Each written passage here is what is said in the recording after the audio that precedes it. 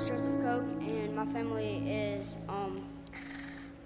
Matthew Koch, Ashley Koch, Andrew, and Caroline Koch.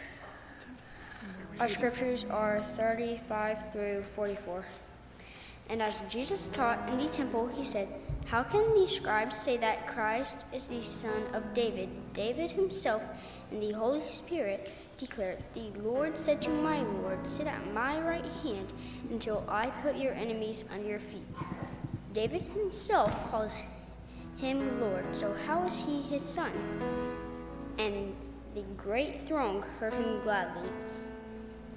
And in his teachings he said, "Beware of these scribes who like to walk around in long robes and make greetings in the marketplaces, and have the best seats in the synagogues, and have in the places of honor at feasts, who devour widows' houses, and for pretense make long prayers.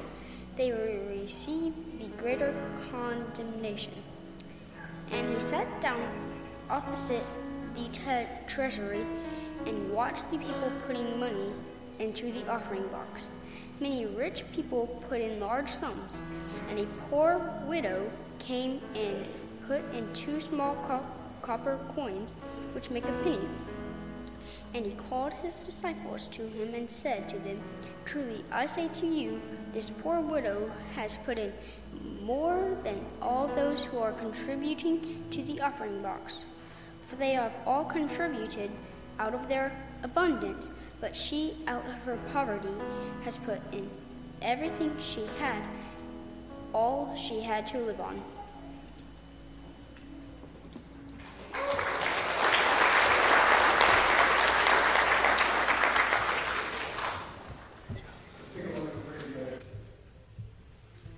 Heavenly Father, we're so thankful for your word.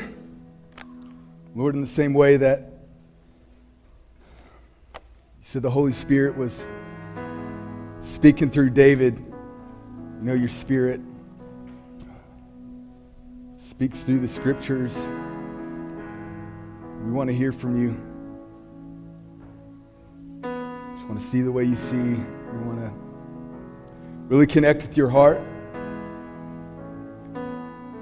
So we pray for just a spirit of humility to take over, a spirit of submission, a spirit of faith. Whether you be honored and glorified through the proclamation of your word. Help us to be more like Jesus as a result. Pray this in Christ's name. Amen. Amen. Great job, Joseph. Appreciate you, buddy. And good morning, church. It's so good to be with you. If you would, grab a Bible. Let's find that passage, and we'll continue our study through the Gospel of Mark. Again, that's Mark 12, 35 to 44. Now, as we've been studying through the Gospel of Mark this year, maybe you noticed that Mark's Gospel doesn't have quite as much of the teachings of Jesus as the other Gospels do. But here in our passage this morning, we have some of his teaching.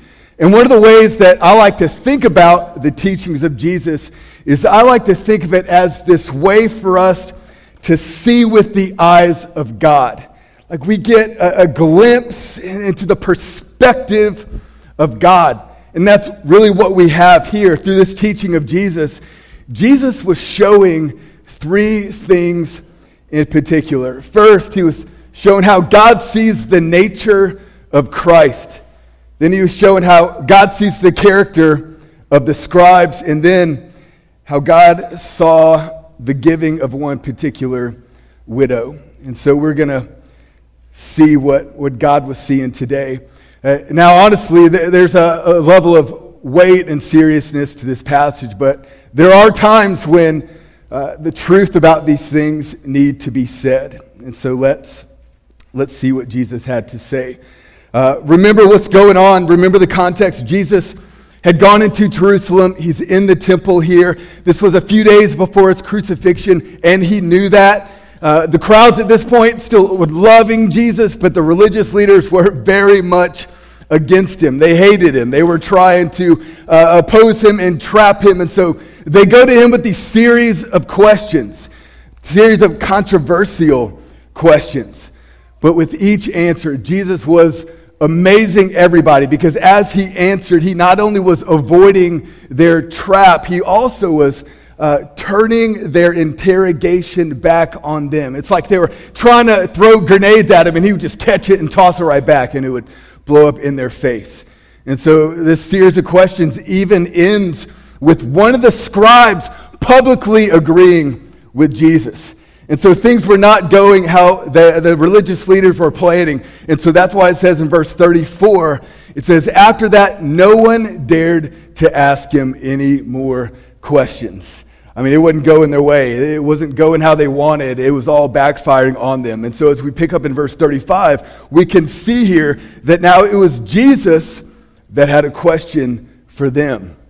And so in this first part, we could call it the greater son in verses 35 to 37. Look there with me. It says, and as Jesus taught in the temple, he said, how can the scribes say that the Christ is the son of David? So if you think about this, it might sound like a bit of an odd transition, right? I mean, Jesus had a conversation with the scribe just now, and so we see that connection, but they were talking about commandments. They weren't talking about David, and so how does it go from that to this question like this? Well, if you read in Matthew's parallel account, then it makes sense, right? And so look there. It should be on the screen for us. Matthew 22, 41 to 42. It says, now while the Pharisees were gathered together, Jesus asked them a question. And so this question preceded the one he just asked, saying, what do you think about the Christ? He asked the Pharisees, that included the scribes there, what do you think about the Christ? And so he's asking, what do you think about, that word Christ means the anointed one, the deliverer of Israel who was promised to come, prophesied about in the Old Testament. What do you think about the Christ? This was who everybody in Israel had been eagerly anticipating. This is who Jesus was claiming to be, and this is who the crowds were proclaiming Jesus to be, but it's important to know that this is who the scribes and the Pharisees were denying Jesus to be. And so when Jesus asked him this question, he's not asking for information. He's not asking out of curiosity, like, what would be your answer? No, he knew what the answer was. What he's doing here is he's setting up his teaching. And so he's asking him, okay, what do you think about the Christ? Specifically, whose son is he? Whose son is he? And then they answered, well, the son of David. That's King David. That's Israel's best and most beloved king. And so when they say son of David, it doesn't mean like his literal son like Solomon. It's saying like a descendant of David. That's what the scribes were teaching. That's what everybody believed, that the Christ would be the son, the descendant of David. Now, were they right? Well, technically, yes. They were partly right, and the Old Testament makes that clear. If you read in 2 Samuel 7, Psalm 89, it's clear there. He would be a descendant of David. So it's not that their answer was wrong, it's just that their answer was incomplete. And so when Jesus now, he asks them that, sets up the question. Now when he brings it out to the crowd in Mark 12:35, then he says, okay, how can the scribes, how can your experts and teachers of the law, like those guys, how can they say, like they just said, that Christ is the son of David? And so I'm sure the people were thinking, like, because it's in the scriptures, or they're thinking like, okay, I mean, is Jesus challenging the experts? Is Jesus maybe about to refute the scriptures? What is Jesus about to do? And so you can see here that now they're engaged. Now Jesus has set it up. Now they're locked in. And so he says, how can the scribes say that when, verse 36, when David himself declared? Oh, wait, no, there's more than that, isn't there? David himself in the Holy Spirit declared. And so this is David speaking, but it's the Holy Spirit that inspired it, meaning he's about to quote Scripture. David himself in the Holy Spirit declared, the Lord said to my Lord, sit at my right hand until I put your enemies under your feet. He says, the Lord said to my Lord. That's a little confusing, isn't it? The Lord said to my Lord. Like, if we were reading Hebrew, it would be less confusing because there's different words there. But we actually don't need that because thankfully Jesus clarified. Look at 37. David himself calls him Lord. Calls who Lord? Well, he's talking about the Christ. David himself calls the Christ Lord. And so then he goes, all right, here's the riddle, right? Here's the question.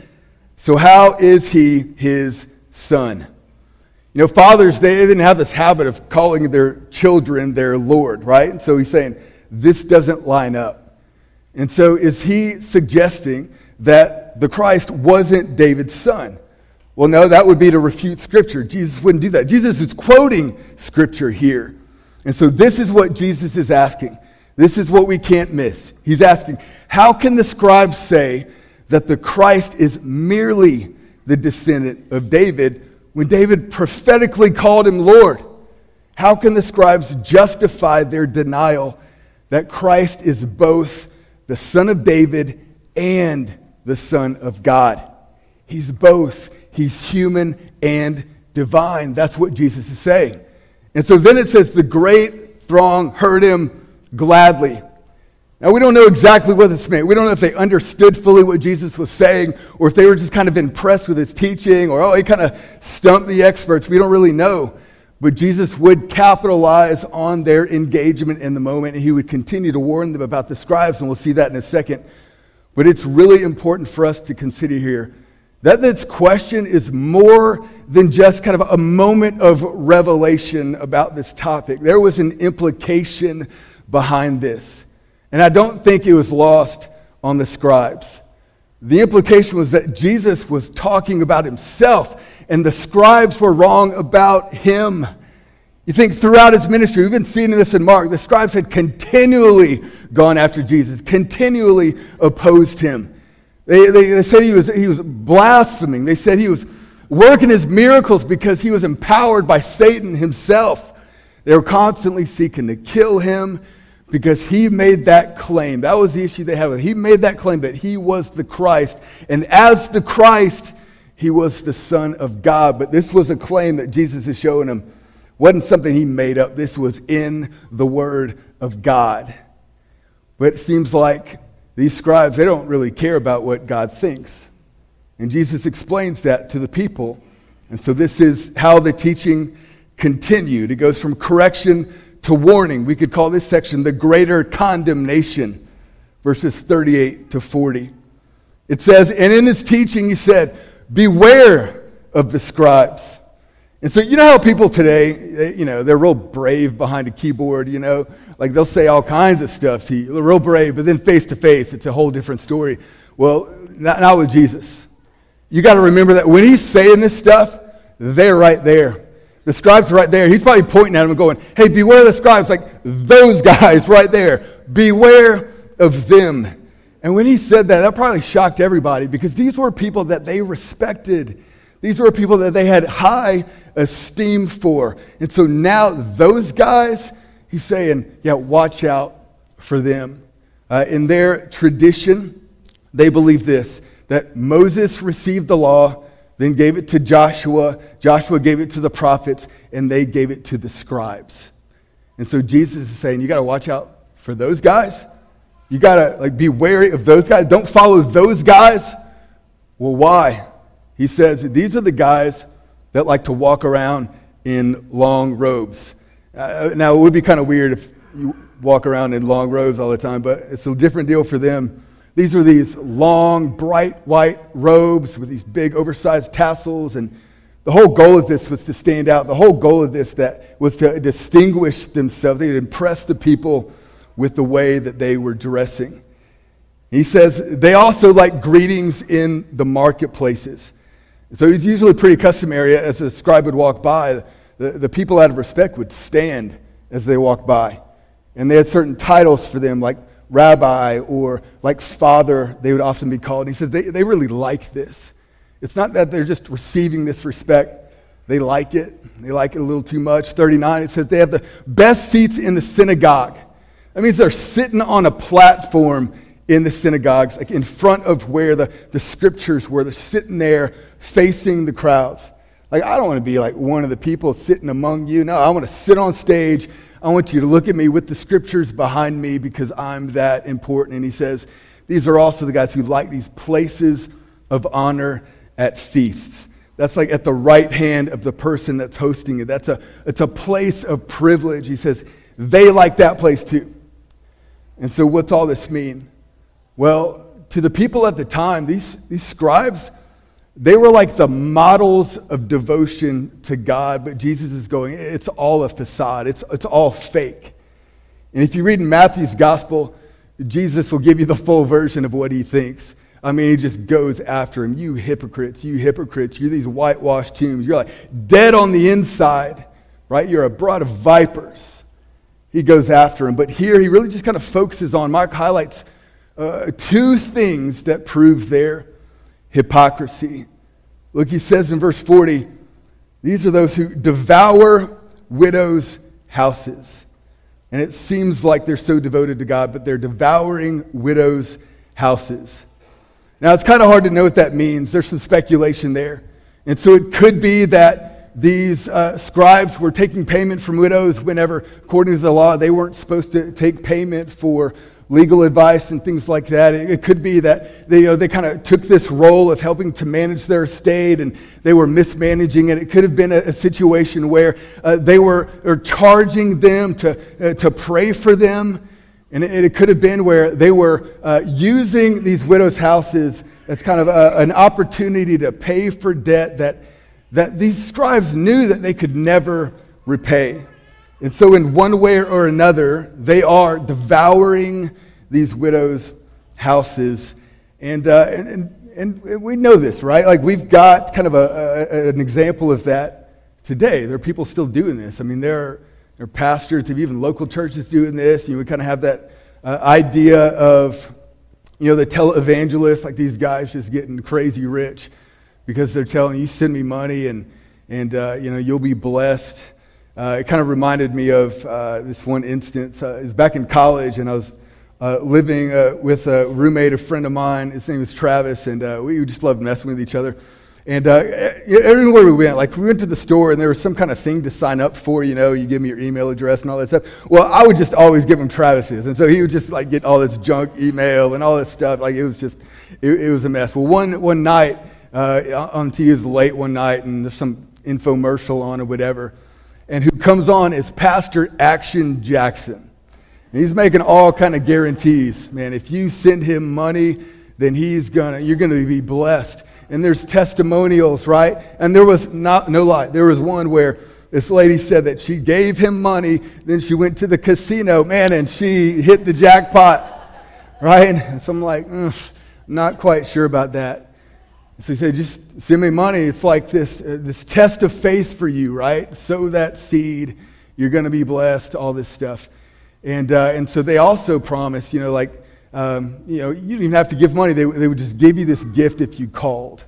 And that gift was this vial of anointing oil, which on the commercial was this like beautiful glass vase looking thing. And then this prayer rug. Like, you'd kneel on it and pray, and then I'm sure that would encourage you to give more money. I'm not sure. And so I called, and I gave them Travis's information. And, and so some time went by, and a week or so, and I'd kind of forgotten, and all of a sudden showed up. And so there it was, the vial of oil and the prayer mat. But what actually came was this little ketchup packet looking thing of some oil inside, and literally a sheet of paper, like copy paper, where they made a copy of what kind of looked like a rug. And it made me laugh so much because they called him for months and months after that. I loved it. And so their promise was, man, you send this guy some money, and you'll be blessed. You'll get money back. Well, who does that tend to appeal to? Those who are vulnerable, like widows. And so that's who they're profiting off of, right? They're these snakes, right? They're profiting off of people like that, the vulnerable. And Jesus goes, yeah, that's these scribes. They look so great, man. They look nice. They got, they're smooth talkers. Yep. and they're devouring widows' houses. And then, for a pretense, they make long prayers. He goes, they're pretending to pray. They're not talking to God. He's like, trust me, they're not talking to God. They're saying a lot of words, but they're not talking to God as they're abusing these poor widows. And so he goes, look, you see them as experts, you see them as honorable, you see them as compassionate and sincere, but what does God see? He saw false teachers, he saw arrogance, he saw people mistreating the vulnerable, and he saw hypocrites. And those are 4 things God hates. Hates. Those are 4 things God hates.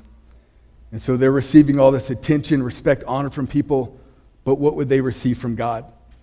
He says they'll receive the greater condemnation. Maybe not in this life. It might look good in this life. I saw some video recently. There was one of these guys, and man, he said he literally had the biggest house in Louisiana. One of these guys. He goes, maybe now, maybe not now. Life's good for them now, but they'll receive the greater condemnation. Scripture teaches that teachers, like the scribes, they're going to be held to a higher standard, which, kind of puts me in check week after week. But we also need to see here, kind of we talked about last week, those weightier matters of the law, the things that God really cares about. That's what's going on here. And so God's got a heart for the vulnerable. He's got a heart for them. He cares about them. It's built into the law. Jesus talked about it all the time. He's got a heart for them, the widow and the orphan especially. He's got a heart for the widow. And if we ignore that, then we're just distancing ourselves from the heart of God. And so then from there, we see the third part. We could call this the greater contribution, 41 to 44. Mark kind of lets us in on one final teaching of Jesus that's going on in the temple. So this is kind of the last moment. After that, he's going to leave the temple, and the process is going to continue toward the cross. And so here, Mark is a little more descriptive than he normally is. He's kind of setting the scene. And so visualize it in your mind. Jesus is moving from the court of the Gentiles to the court of women, because that's where the temple treasury was, because that's where everybody could go. And this is Passover week. And so again, we're talking like not just thousands of people. It could have been in the millions of people that are going through Jerusalem. And so you just picture one person after another and after another. And so there was this place where they could give offerings. There were these 13 kind of trumpet-shaped receptacles made of metal that people often point out as they're throwing in their coins. It's making money, and the bigger the coin, and the more money there was, the different sound it made. And so here, that's the scene that he's setting. And so verse 41, it says, and Jesus sat down opposite the treasury and watched the people putting money into the offering box. And so he's just sitting back and he's noticing, he's watching. And he says, many rich people put in large sums. That's fine, nothing wrong with that. Verse 42, a poor widow came and put in 2 small copper coins, which make a penny. And so he's talking about like the smallest of Jewish currency. Like it'd be, I don't know, the equivalent today, just kind of, this woman's last dollar maybe. And so verse 43, and he called his disciples to him and said to them, notice, he goes from, with the scribes, I want you to beware. And with this widow, he says, I want you to behold. He says, truly I say to you, this poor widow has put in more than all who are contributing to the offering box. For they all contributed out of their abundance, but she, out of her poverty, has put in everything she had, all she had to live on. Last week, Justin kind of made a joke about how a lot of people are kind of hesitant to attend church services because, you think a lot, you're just going to ask for your money, and we've got this tendency to always forget to even just tell you how to give in general. And so here's this passage that I would say is often used to manipulate people to give more. That is not what's going on here. I just, if I wanted to, I guess I could take the opportunity, have a little spike in the offering. I could push this. Look how she gave everything. What do you get? We're not going to play that game, right? That's not what we want to do. That's not New Testament teaching. It's cheerful giver. God's given, and be generous. He's generous to you. Be generous. If there are needs, provide for the needs. I mean, if there's ministry to be done, provide for that. Like, it's his money. Just use it according to how he calls you to give. And so we're not going to play that game. There's no manipulation that we need to do. That just doesn't seem to be what's going on here. I don't think Jesus is saying, oh, here's this principle, here's this kind of directive for giving to the church, like everything, all of it. That didn't make any sense. It's not what we do. It's not what the New Testament teaches. And so I think it's often misused. I think it's hard to know what to do with this passage, honestly. And so I think, though, that there's a couple things we need to see. I think by Mark including this here, that it serves three purposes. First, I think it provided an example of the scribes' corruption. Again, it's Passover week. And there are tons of people going through and tons of money that's working through this temple. And here's this widow that Jesus sees. This widow who is in need, and this widow who is overlooked. She's just given everything she had. Now she's got nothing left, and nobody sees it. Nobody notices. Nobody's providing for her, but yet she's still giving. And so they're kind of getting this front row seat of what he's talking about. This fruitless religious system that these scribes and Pharisees and Sadducees had created, where it's all about them, is the front row seat, right? They're disregarding the commands of God. And so it's this example of what he's talking about. The scribes are corrupt. They're hypocritical. There it is right here. And so that's one thing we should see. Secondly, we should see that this presented a contrast to the scribes' character. And so how do you describe the scribes? It's hard to say. They were self-exalting, pretentious. They were using this whole system to their advantage. It's like this picture of false devotion. But then here's this widow, and it seems like she's God exalting. She seems sincere. She seems self-sacrificing. It's a picture of true devotion. And so again, it's this, I go from beware of those guys, but behold this widow. And so even though I don't think it's like, here's what it looks like to financially give, I do think, though, that what she's doing is she's providing these principles of how the kingdom works. These are principles not just for money, but how the kingdom works for all things. And so here's a few principles. That true devotion to God isn't measured by how much you give, but by how much you hold back. What did Jesus say? You want to come after me? What do you have to do? Deny yourself, take up your cross, follow me, give up everything. What did he tell that rich young ruler? I want you to go give all that you have to the poor, and then come follow me. It's this willingness to, everything is yours, I'll give it all up. That's a kingdom principle. It's not measured by how much we've given. You may have a ton, but it's probably measured by how much you're holding back. And Jesus, don't hold back anything from me. All your heart, all your soul, all your mind, all your strength. It's a kingdom principle. And then also, true devotion doesn't desire self-exaltation, but God glorification.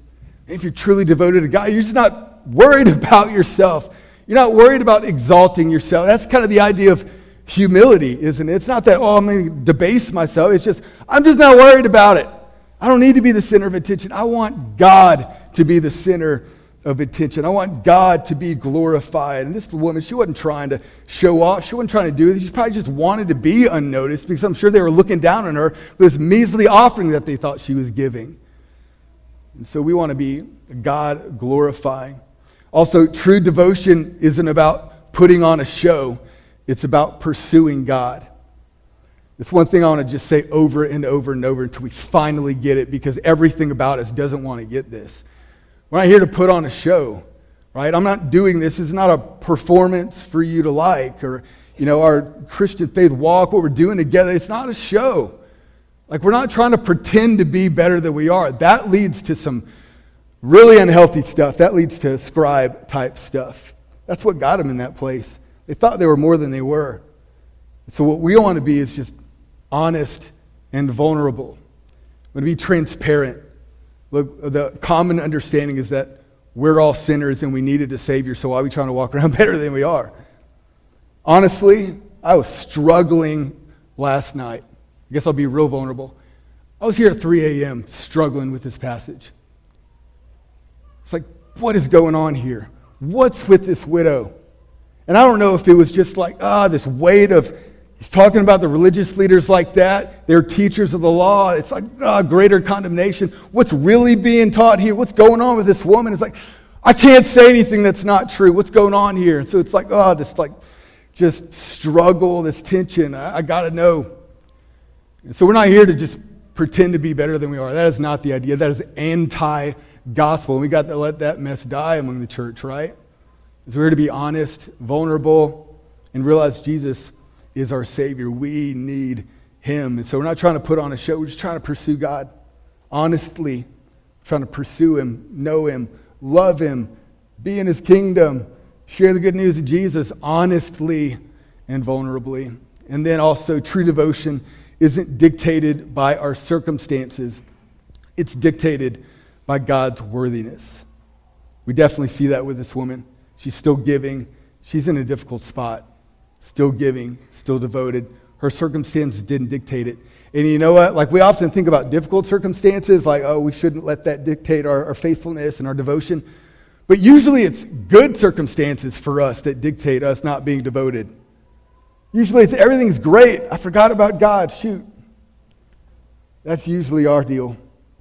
And so we need to make sure, true devotion, no matter the circumstance, it's not about how good, bad way. It's about God's worthiness, and He's always worthy. And so I want to stay devoted. And so if you think about this woman in context of Mark 12, what has Jesus been saying? Render to God the things that are God's. She did that. He talked about the resurrection, kind of living in light that there is a resurrection and eternity to come. She's living in light of that. She's not thinking about just today. She's thinking, I'm devoted. God's going to provide. Even if not, if it's a difficult life right now, my one to come is going to be amazing. And think about, He said, you love God with everything. And she gave her all. She gave her all. And what we need to see with all this is that it was valued by Jesus. He saw it, and it was valued. He said, look, you got to look at this. I mean, all this going on in the temple, I'm sure you think that's impressive. Now, what impresses me is that woman right there. That widow gave everything. And so then I think there's another purpose here that's ultimately going on. Is I think she points us to Jesus with a picture of the gospel. Think about this. Who was the one who was truly devoted?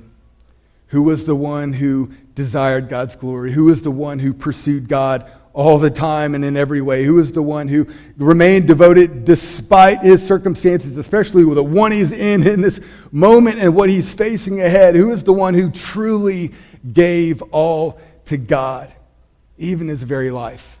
Well, that was Jesus. And so she points us to Him. She points us to the gospel. And so as we consider these teachings of Jesus, I want to offer a few points of application. First is to realize who Jesus is. He is the Messiah. It means He was truly human and truly divine. We've got to see this. This isn't like some secondary doctrine. This is primary. The apostles, the early church, that was their thing, is He is God. Everybody in the Gospels, they were calling Him the Son of David. They kept calling Him the Son of David over and over. But what do we see in the letters from the apostles? What do we see? Like, Christ, the Son of God. What's the first line of Gospel of Mark?